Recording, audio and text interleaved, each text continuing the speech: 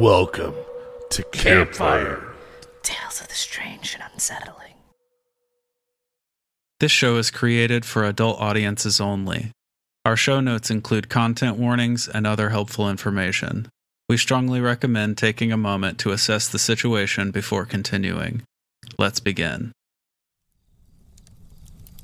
Episode 122. The Disappearance of Judy Smith. In the year 1997, Judy Smith and her husband Jeffrey embarked on what was meant to be a simple business trip to Philadelphia. Little did they know that their journey would take a dark and mysterious turn, leading to a haunting tale of disappearance and unexplained events. In the quiet town of Hyannis, Massachusetts, Judy Smith was born on a chilly December day in 1946. She grew up to be a kind and helpful person, always caring for those around her. Judy was known for having a resilient spirit, working her way through college, and eventually becoming a home healthcare nurse. But unfortunately, life hadn't always been easy for her.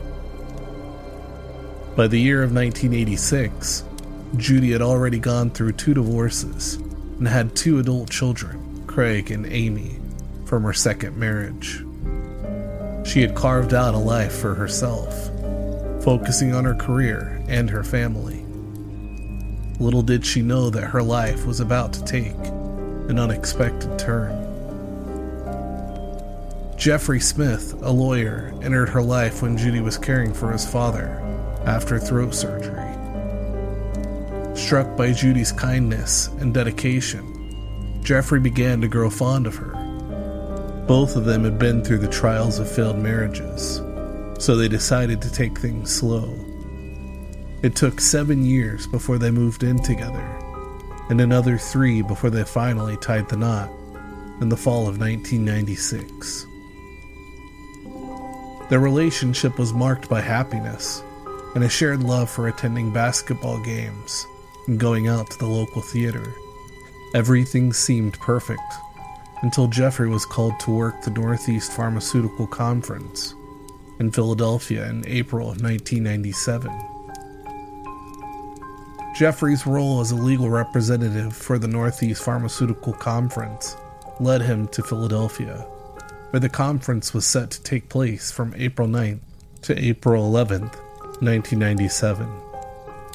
Judy decided to accompany him on this trip, as it was their first official trip together. On the morning of April 9th, Judy and Jeffrey arrived at Boston's Logan International Airport, ready to catch their 1:30 p.m. flight to Philadelphia. However, just before boarding, Judy realized that she had left her driver's license at home. New FAA regulations required passengers to provide identification before boarding, so she wasn't allowed on the plane. With a heavy heart, Judy told Jeffrey to go ahead without her. She would return home to retrieve her license and catch a later flight. He reluctantly agreed, and the couple parted ways at the airport. Judy took the 7:30 p.m. flight to Philadelphia that evening, armed with a bouquet of flowers to apologize for the delay. Jeffrey, however, was just relieved to have her by his side and didn't hold her tardiness against her. The following day, while Jeffrey headed to the conference, Judy set out to explore the historic city of Philadelphia. She planned to visit famous landmarks like Independence Hall and the Liberty Bell, immersing herself in the rich history of the nation.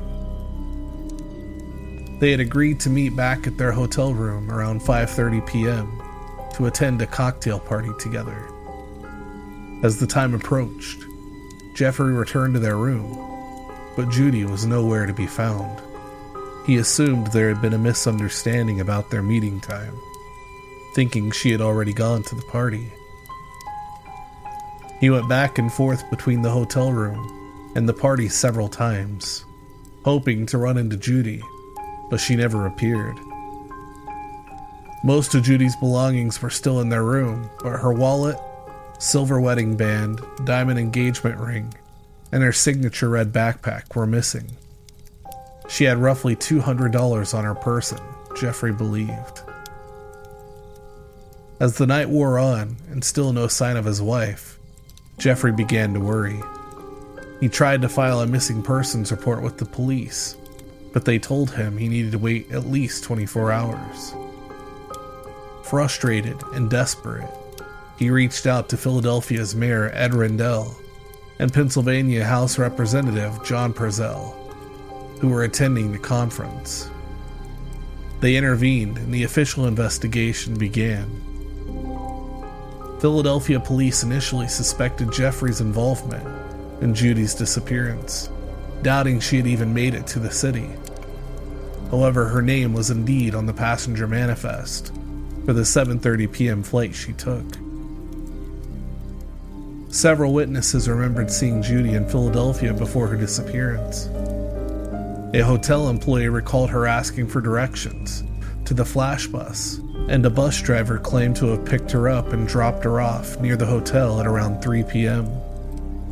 But the accounts of those who encountered Judy in the days following her disappearance were puzzling, to say the least.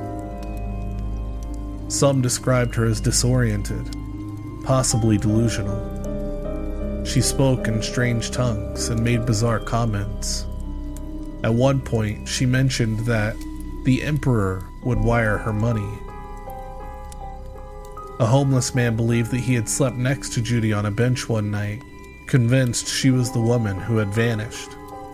These sightings left investigators baffled, as there was another homeless woman in the area who bore a striking resemblance to Judy. A cashier at a mall in New Jersey, just 22 miles from Philadelphia, reported that Judy had visited her store. Judy mentioned that she was shopping for her daughter and joked about her daughter's fashion preferences, a detail her daughter Amy confirmed to be accurate.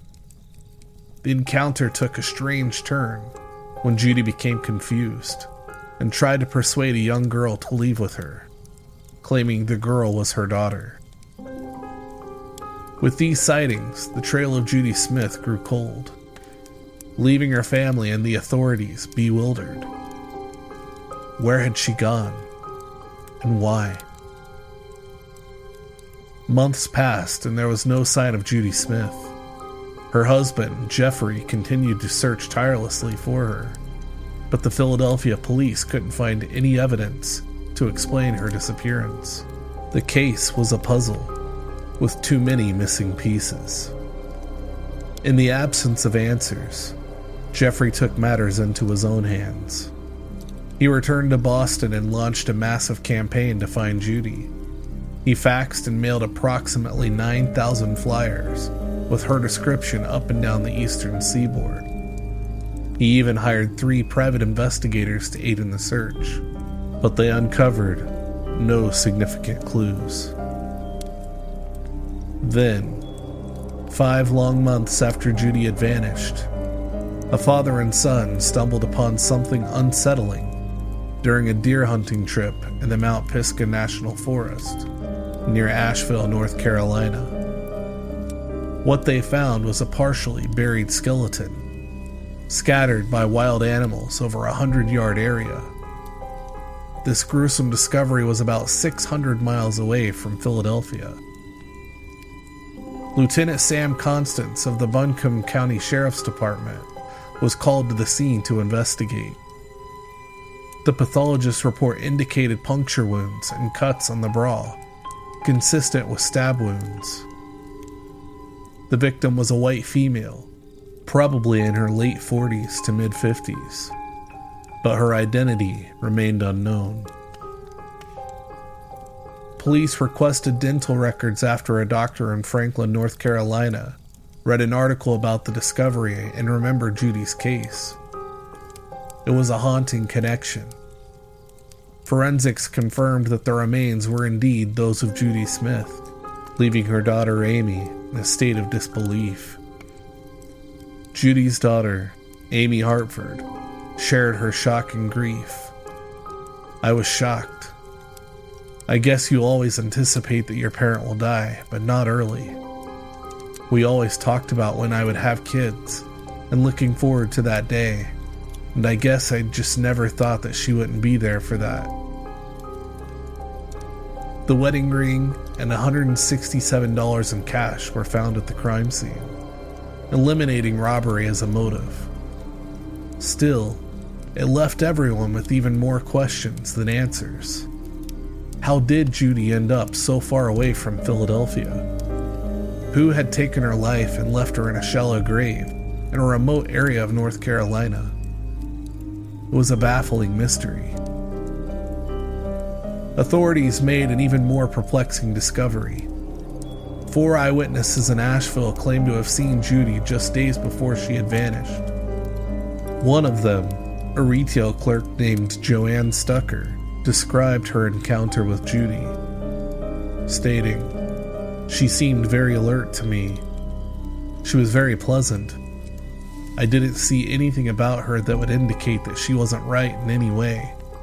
She told me her husband was an attorney, and that they were from Boston, and that they had been in Pennsylvania, and he was at a convention, and she had decided to come down here." These eyewitness accounts only deepened the mystery. If Judy had left Pennsylvania willingly, the question remained, why? Judy's friend, Carolyn Dickey, had her own theory for Judy's disappearance, stating, "At the time this happened, Jeff and Judy's marriage was very tenuous. I believe that something did happen that triggered her to want to have some time away from Jeff." According to Lieutenant Constance, investigators found 2 important clues at the crime scene. A blue and black backpack was discovered, believed to potentially belong to the suspect. Additionally, there was a pair of sunglasses that did not belong to Judy. They were assumed to belong to the suspect as well. The circumstances leading to Judy's murder in that isolated area of North Carolina remain a chilling ghost story, forever etched in time by those she left behind. Was it the work of a stranger, or had she willingly met someone in Asheville? Although the husband was eventually ruled out as a suspect, there are many that still believe he had something to do with it. However, any information he held died with him in 2005. Hopefully one day, an answer to the endless questions will be had. However, for now, the lack of answers have left a void in the hearts of those who loved Judy Smith.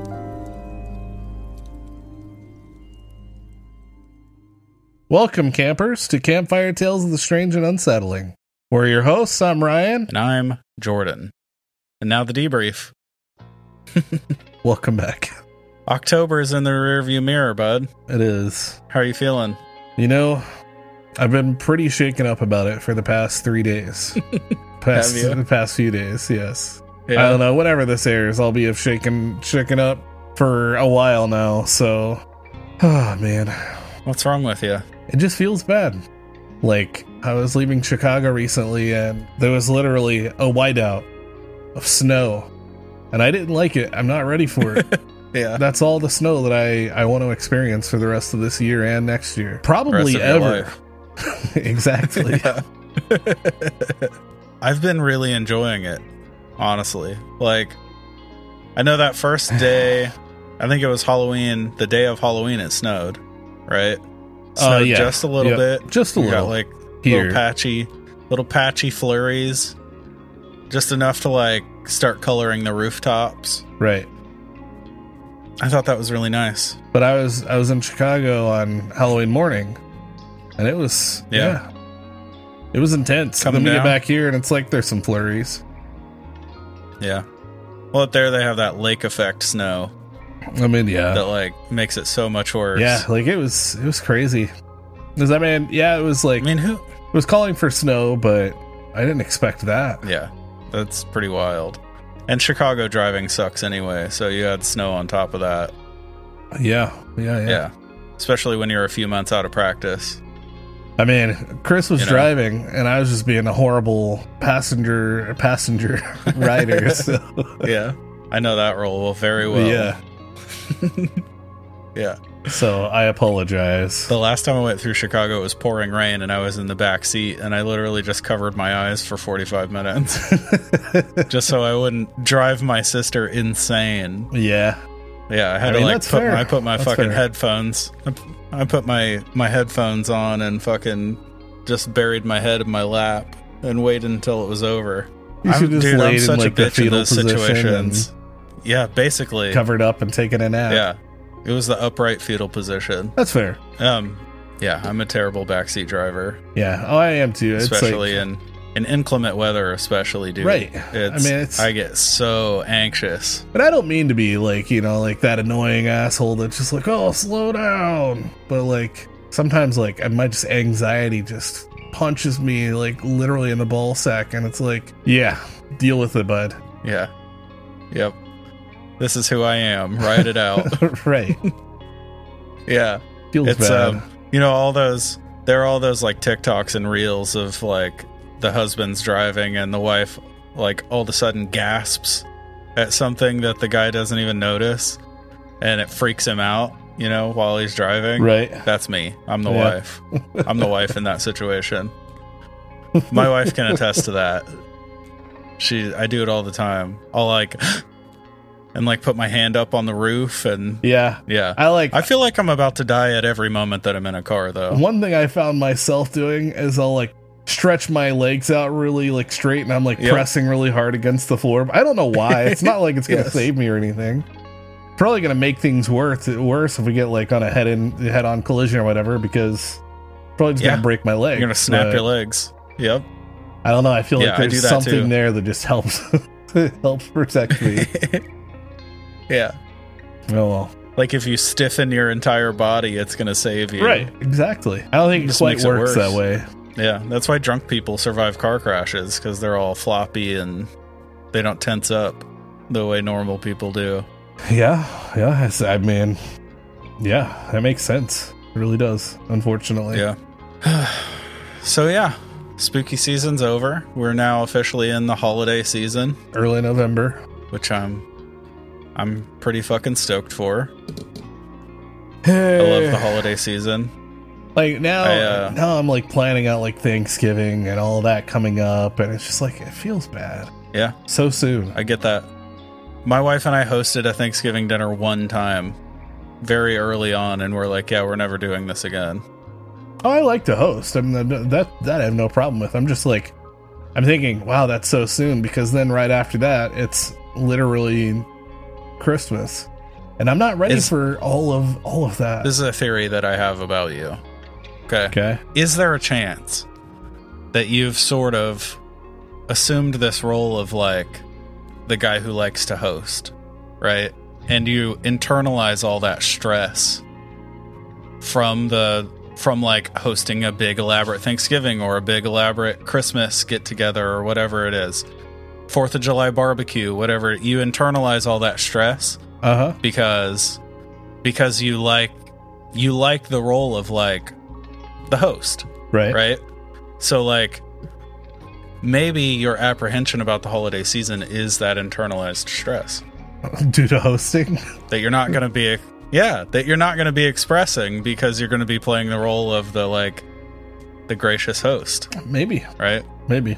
I think that's why like housewives in the 50s killed themselves.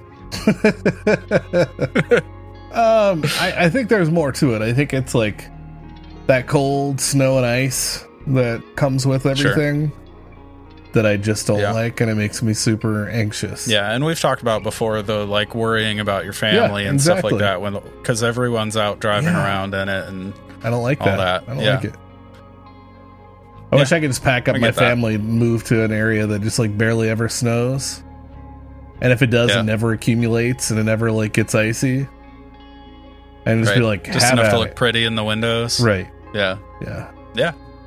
Move them all to like southern Utah. I don't know about that. I mean, where else does it never snow? Southern California. You could go there. I mean, you know, I could just like move to the UK and just let it rain all the time. It definitely snows in the UK. It snows, but it barely develops into anything. I've seen some shots of London pretty blanketed. For like maybe an hour. You think so? Yeah. I don't know. I think they get some white Christmases over there. Seattle gets like minimal amounts of snow per year. They like... That's true. Yeah, they get super, super low. But yeah, again, it rains. I'd be into that. Same with Vancouver, if you want to go the Canadian side. Yeah, I mean... Vancouver's like that too. I'd be into all of that. That's the first time I made a Canadian friend. It's a guy named Jaxie from... and he lives in Vancouver. And I'd never really had like long actual conversations with anyone who lived in Canada. And in the States, we have this idea of Canada as like the whole thing is the Great White North. Right. You know what I mean? And he's like, dude, it never snows here.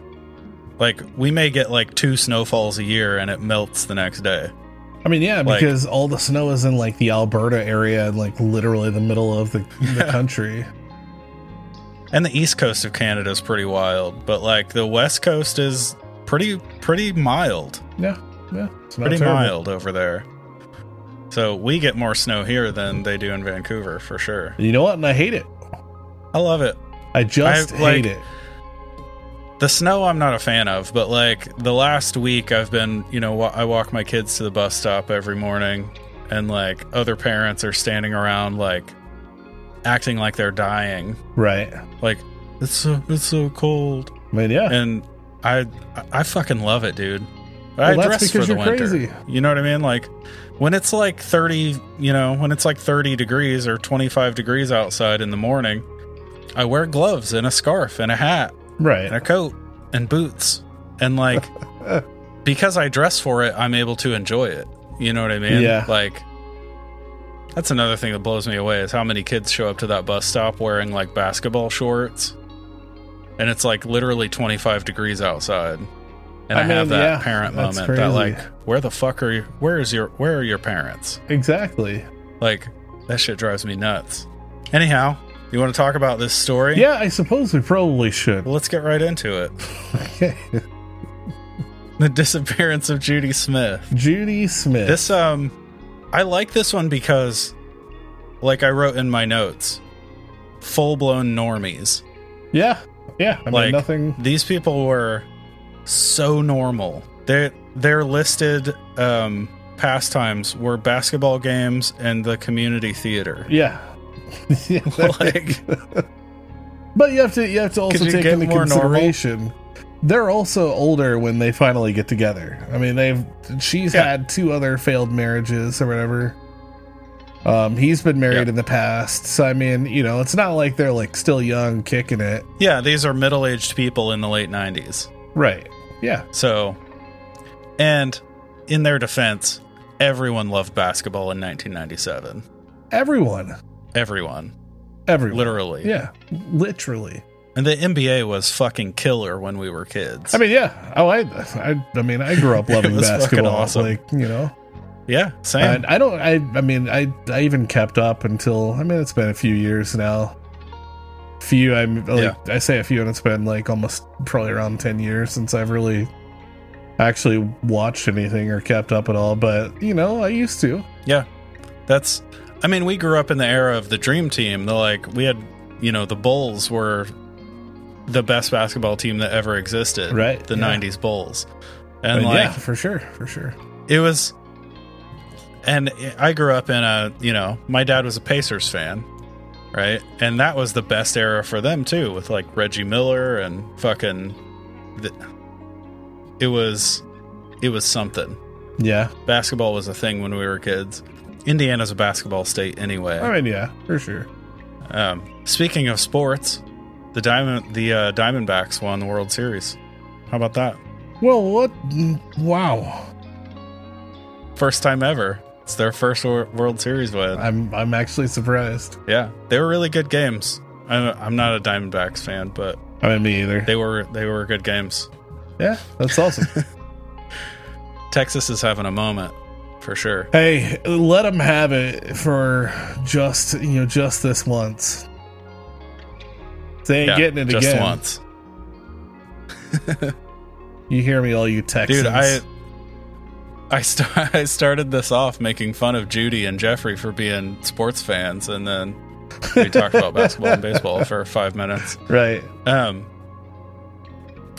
But yeah, I this felt very Dateline to me. Yeah, I know. You know what I mean? It's like it's right there for sure. Where it's like very normal people. Like Yep. This crazy thing happened in the most normal place, and Dateline has that sort of that Blue Velvet vibe. Like everything looks normal on top, but there's something diabolical happening under the surface. You know what I mean? Right. Yeah. I mean, I get it for sure. It's very much like it reads like that. It's a very kind of your run of the mill story. But yeah, I mean, there's some aspects to it that are really kind of set it apart. Yeah, there's some bizarre shit in here. Yeah. Like, honestly, to pile onto their title as normies, she goes back. They go to the airport. She goes back because she forgot her ID. By the way, in 1997, it was a new thing that you had to have ID to get on an airplane at an airport. Yeah, right. That's holy shit. I was watching this is a pre 9/11 world. Yeah. I was watching a movie recently, and it was before now, where you could still literally go right up to the gate with like whoever you're seeing off. That just seems so wild to me. Of just how much security is like you have to go through to get through an airport and everything, and like they were just right there. They walked right on the plane as the person just watched them walk. I'm just that's so crazy. Yeah, but like that's how it used to be. The idea in 2023 that you would walk someone all the way to their terminal. Right. You know what I mean? Like, there are like 4 lines of security between there and where you have to stop if you don't have a ticket. Yeah, it's crazy. I mean, it's just like, that was like a cute little time capsule. You know what I mean? That like, oh shit, I have to have an ID to get on a plane now. I guess I'll go back. Also, she's just like, oh, you go ahead. And he's like, all right, babe. Yeah. He did reluctantly agree, but still, The normie thing, though. She goes back home, gets her ID, takes a later flight at 7:30, arrives in Philly and she brings him a bouquet of flowers to apologize for forgetting her ID. Yeah, she did. Yep. Like, such normies. I mean, holy shit. It's kind of cute though. Like, it seems like they had a pretty decent relationship.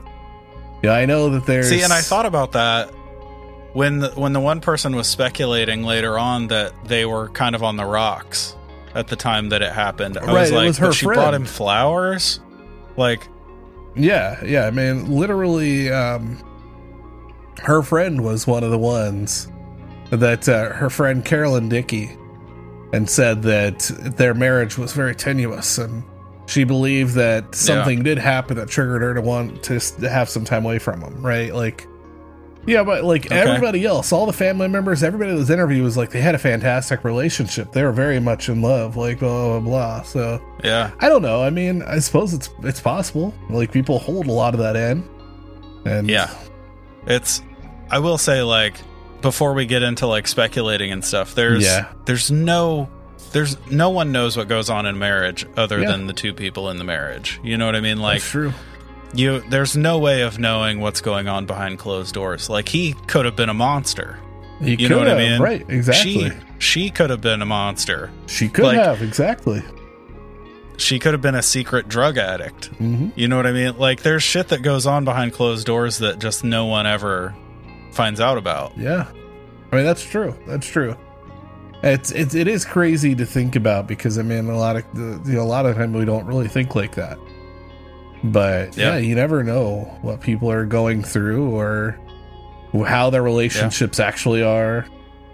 How those people are in those relationships. I mean, some couples are very, very lovey-dovey, and it's pretty obvious they probably have a pretty good relationship.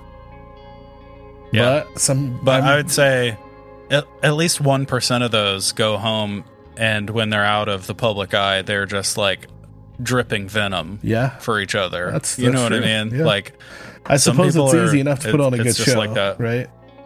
Yeah, exactly. She could have been bringing him flowers so that he didn't chain her to the radiator that night.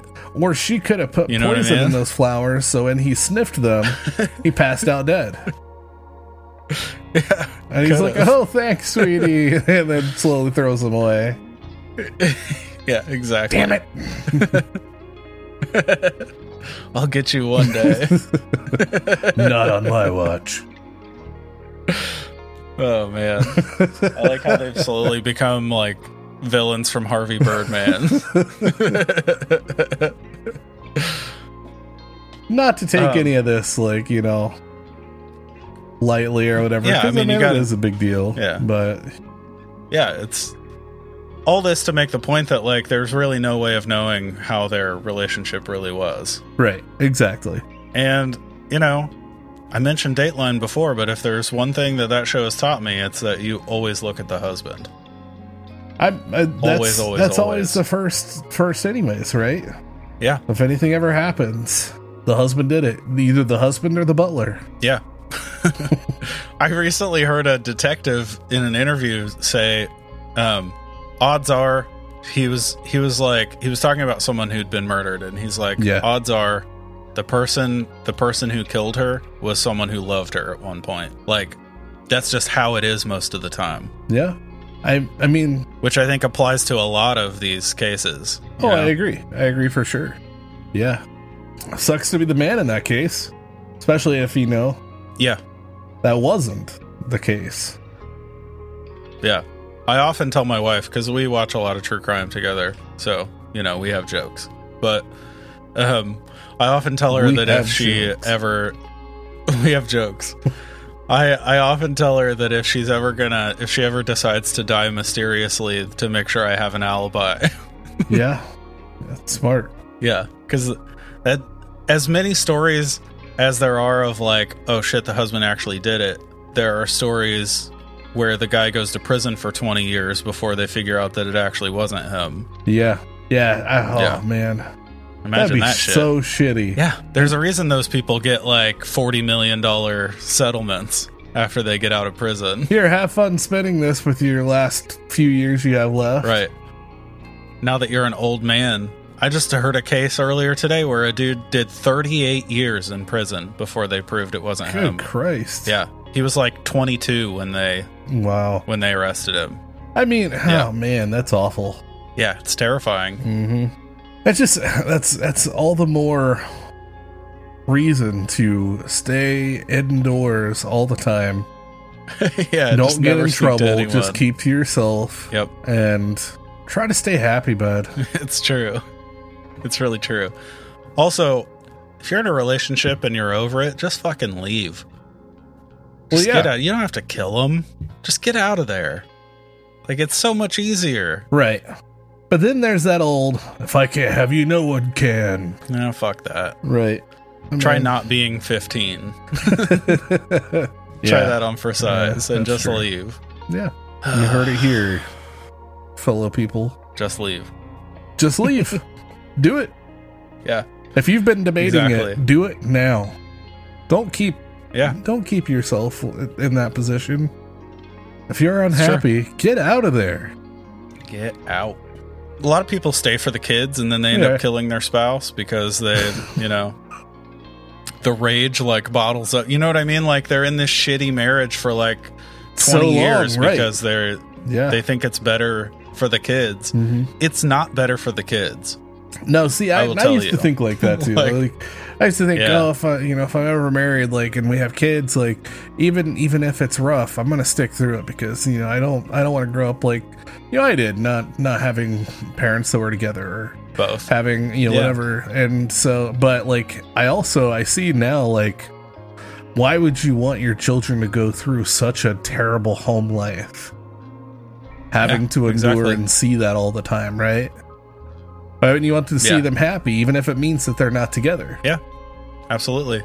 That really set in with me when I had a daughter.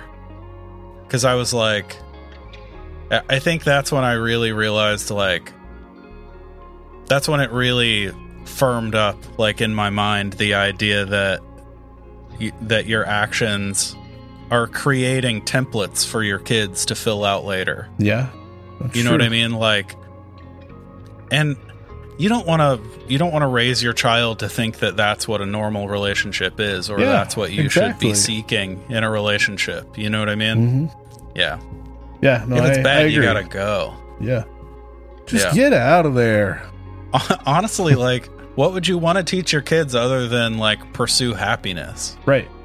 You know? Be a good person, in whatever form it takes. Do what you can to make sure that your mental health is your utmost priority. Yeah. I mean, that's important. And again, we're going to continue to make that an important topic on this show. Whether people like hearing about it or not, because it is important. It is. It's another thing you learn as a parent is, like, that old cliche that you have to put your own oxygen mask on first. Yeah. Right? That, like, you can't care for your children if you're not caring for yourself. Oh, I know. But I think about that. It's a hard lesson to learn. Right. Yeah. But I think about that, like, on a plane when they're going through, like, the safety stuff. And I'm just like, there's no way I wouldn't want to help those around me before, focusing on myself. Like, I don't know, especially if I had kids. But think of how many more people you could help if you had your oxygen mask already on. You know what I mean? Like, yeah, but those hoses only reach so far. It's true. But you can assume your children are near you, right? And you would be able to help them much more efficiently if you could breathe. That's true. True. Yeah. That's the whole idea, right? You have to take care of yourself so that you can take care of the people that you need to take care of. Yeah, you're not wrong. You're not wrong. Yeah. Just leave people. So, leave. We're done with that part. Yeah. So where this case really gets weird, though, is in the eyewitness reports about Judy. Yeah. So there's some, like, some really good, like, she seemed just so sweet, and she was talking about her, her husband being here on business, and she's looking at the city, whatever. But there were a few strange ones. Yeah. Where they said she was almost delusional, and there was one comment where someone had said it seemed like she was speaking in tongues, and like she tried to grab this little girl thinking she's her daughter and stuff, but there was never, like, everything that I read, there was never anything that ever said that she had any type of, like, mental illnesses or anything like that would, she would be having, like, some weird, like, psychotic break or whatever, right? Which I suppose... How old was she? She was 50. Okay. So, that's way late for a sudden onset of schizophrenia. Right. But, I mean, some of those do get diagnosed pretty late in life. Especially... The majority of schizophrenia onsets in late teens and early 20s. Do you mean, like, what's it called? The thing that goes along with Alzheimer's. So there's late onset schizophrenia. Diagnosed after age 45. People are more likely to have symptoms like delusions and hallucinations. Right. But there's a thing that... What the fuck is the word, dude? Dementia. I mean, yeah, there's dementia too. That's what I was thinking. I mean, those things... Dementia can definitely crop up. Yeah. Yeah, it's unfortunate. Like, I always worry about those things, developing things like that, Alzheimer's. Like, Yeah. I would hate for it to come on. The problem is with dementia and Alzheimer's is that it comes on very slowly. Right. And you sort of like experience every agonizing moment of losing who you are. Yeah. You know what I mean? Like, it's not just like a switch flips and suddenly you don't know who you are anymore. I mean, like, yeah. Which, you're cognizant of the fact that you're losing your mind. Yeah. And that makes it... Which is so scary. Yeah, exactly. Yeah. So, could it have been something like that? Maybe. Could someone have slipped her? Could someone have slipped her something? And that's a possibility too, right? Yeah. Yeah. It's hard it's hard to say. She could have been dosed. For sure. Right, she could have been on bath salts. It sounded like it in some of those. She's like talking about how the prince is gonna wire her money or something like that. The emperor will wire her money. The emperor. Yeah. Yeah. And there's the crazy story of the homeless doppelganger. Yeah. Well, there's a girl that apparently looks identical to her that is known in the area and is homeless. And she was weird. Mistaken for her several times. Maybe it was a doppelganger switcheroo. Maybe it was. Oh. So maybe Judy's actually down there still. Yeah. Living on the mean streets of Philadelphia. Yeah. Or maybe she did this, switch places with her doppelganger, and then after that happened, she was able to just live out the rest of her life. She had some spending money. She, there's some theories we'll discuss, of course. But maybe that was part of it. Yeah. Because the fact that she ended up 600 miles away. Yeah, that's 600 miles. She was in Asheville, North Carolina. To get weird again, she was found in a national park. Yeah, she was. Which is some missing 411 shit right there. So do we think maybe it was aliens? Maybe. They don't usually leave cut marks on bras and bones. I mean, maybe like they went to let her out, but they didn't realize they were up so far, and she just fell to her death. And then the animals ate her. Yeah, could have been. Yeah, I've heard some alien stories like that. Where for sure. They like dropped them from like 4 feet, just 4 feet above the ground, and they're like, "Fucking seriously? You couldn't have just lowered me 4 more feet? Like, beam me down, man, all the way." Yeah, exactly. The daughter's quote I found particularly emotional. Yeah, I agree. That one's sad. It's like, I know that feeling. There are like parts of your life that you always thought you'd share with your parent, and then it takes a bit to realize like, oh wait, they're not going to be here for that now, Yeah. And it's, I worry about those things for sure. Yeah.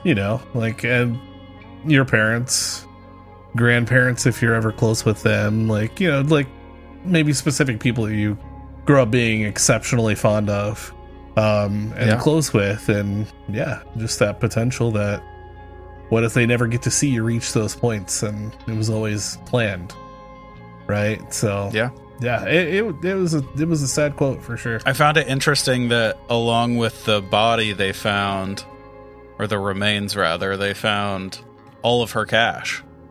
So she clearly wasn't. Well, she wasn't robbed. Exactly. Probably wasn't kidnapped, because generally you'd take someone's belongings if you kidnapped them, right? You would think. Also, 600 miles is a long way to drive with a hostage. Yeah. Like maybe like crossing state lines. Right. Maybe she like hitchhiked for a long time. So, I mean, well, let's just talk about it. So, I mean, there's a couple different potential theories that, people get into, like, why was she there? Like, what,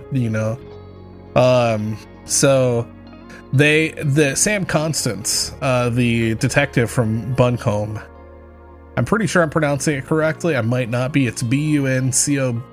Maybe Buncombe? Buncombe, maybe Buncombe. Yeah, either one of those. That sounds fine. something like that. So the detective who investigated the case believes that Judy wasn't abducted and came to the Asheville area voluntarily. He went on to say say he didn't believe that she was killed elsewhere and dumped at the site due to the distance. Anyone or even someone in the best physical condition would have had to carry her body to dispose of it there as well. Which, I mean, that makes a lot of sense. Yeah, that makes a lot of sense for sure. I mean, she's like in the heart of this forest. They're probably out there together. Yeah. Yeah. So just to go ahead and get a couple of these out. So first of all, investigators through the Buncombe County Sheriff's Department ruled out Jeff, her husband, as suspect, who had died in 2005, like we had mentioned. But they ruled him out as a suspect because he was quote unquote morbidly obese. And I mean, he was a big guy. And they believe that he wouldn't have been physically able to even take her body up the slope because it was on like a deep incline. Where it was probably actually even make it up the slope himself. Right, exactly. His presence at the conference during the day Judy disappeared was also has also been corroborated. So yeah, he was confirmed to be still at the conference during the time that she disappeared. I mean, everything, right? Yeah. So yeah, but for some reason, even despite all that, they never completely eliminated him as a suspect. He was the husband. I was about to say that does not rule out the fact that he could have hired someone to take care of her. That's true. That's true as well. Yeah. Yeah. That's true. Especially like that would have been the perfect time to do it too, because when are you going to have more witnesses to your alibi than when you have a conference? Yep. You're going to be meeting dozens of people. You're going to be, you know what I mean? Like that would have been the perfect time to hire someone to kill her. So that's where we talk about. So there was an Unsolved Mysteries episode. It was season 12, episode 11. I made sure to note it down just in case anybody wanted to watch it. Where Carolyn Dickey, her friend, had told Unsolved Mysteries that she believed that something did happen that triggered her to want some time away from the husband. So there's been a lot of people that kind of came up with random theories as to like that whole thing. Some people think that she actually took the time, being that they were going to be there. She's going to be closer, to the area. That way she could get to North Carolina. She knew somebody either there or maybe had a potential love interest that she was trying to get to. Maybe someone that she had never actually met face to face. Had been having been talking to here and there or something, whatever. And was trying to get to them, and either they killed her or say, I mean, that's the thing. Or someone else did. Right. I don't know. Was there any reason to suspect that she was having like a long distance thing with someone? Well, I mean, that's the thing, is the only person that actually spoke negatively about their relationship was Carolyn Dickey. Okay. She was the only person. Everybody else that they interviewed said that they had a great relationship, that they were very much in love, and even in that Unsolved Mysteries episode, they interviewed Jeff, and he was talking, like how much he was like, I loved my wife very much, and I know that she loved me. Like, we whatever, and blah blah blah. Like, I mean, but like, it's, I don't know. I mean, of course you can say that, but course, that was the only person that had anything negative to say. And her best friend, right? And even Jeff, in passing on that episode too, he's like every couple gets into arguments.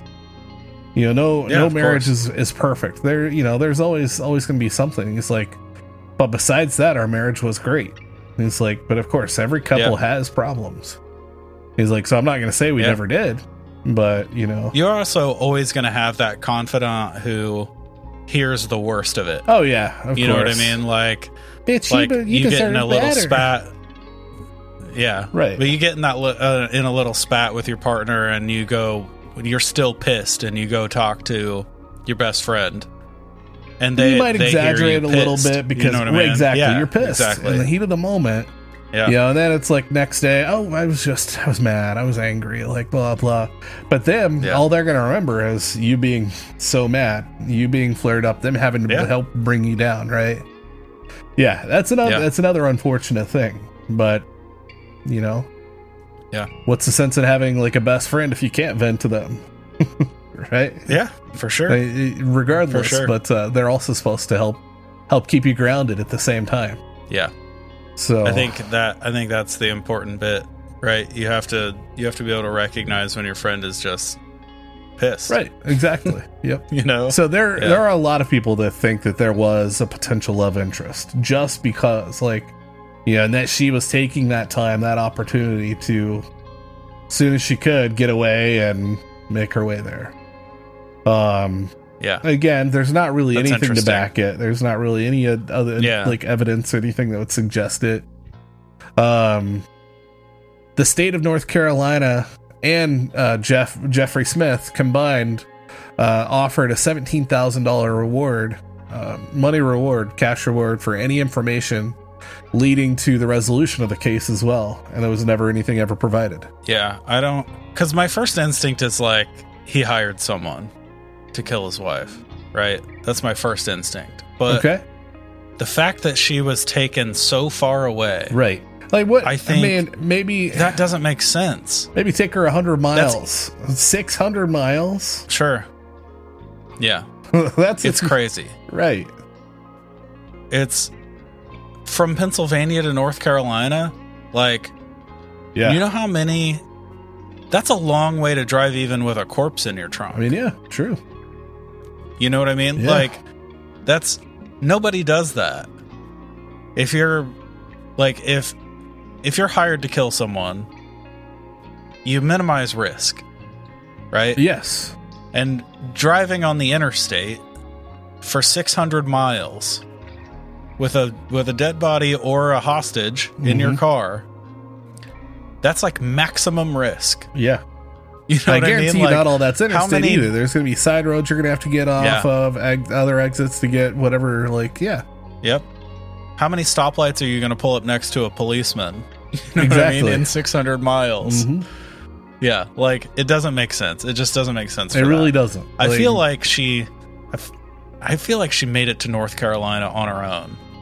I think so, too. I think, for whatever reason, she went there on purpose. Right. Especially that the one eyewitness that she was talking about in Asheville, she was actually in the store talking like perfectly normal, right? Yeah. Like, oh yeah, my husband's a lawyer. He's at a conference. I'm just out hanging out 600 miles away. While in North Carolina. Exactly. Yeah. Yeah. So I think there's something that drew her to that location.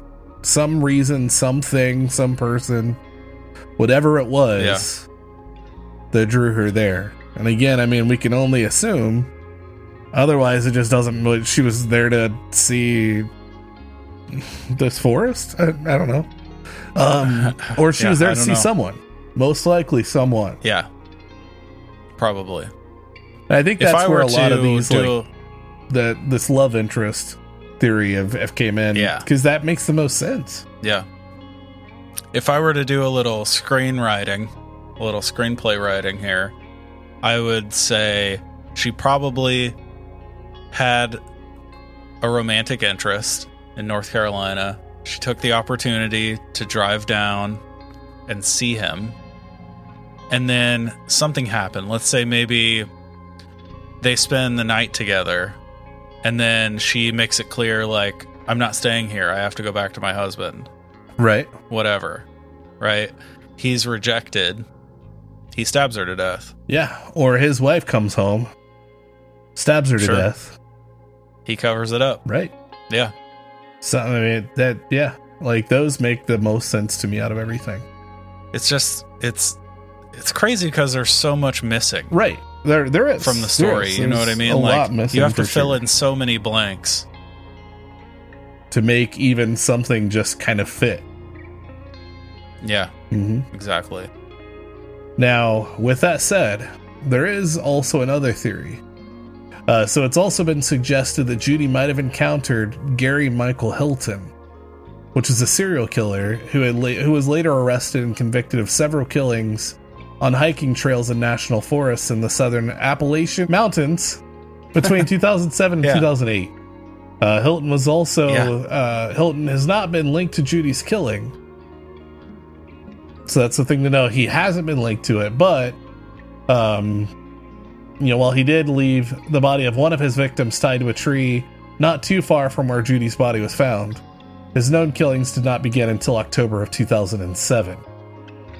So basically just a decade after a murder. So that's the other thing is, I mean, he was doing some murdering in the area, but not till 10 years later. So, but some people think that maybe she was one of the earlier murders he might have committed. Yeah. Because I'm not super familiar with the Hilton case, but like, is it confirmed that he was in the area during that time? No. Again, I mean, the thing that ties him to that is in 2007 when he started committing these murders and everything. There was another. So where Judy's body was found in 1997, and 2007, there was a body found of someone tied to a tree that was pretty close to where Judy's body was actually found in 97. Yeah. So that's where they tied. And if I remember correctly, tied those two together. Hilton stabbed his victims. Yeah, I'm pretty sure Hilton stabbed his victims. Yeah.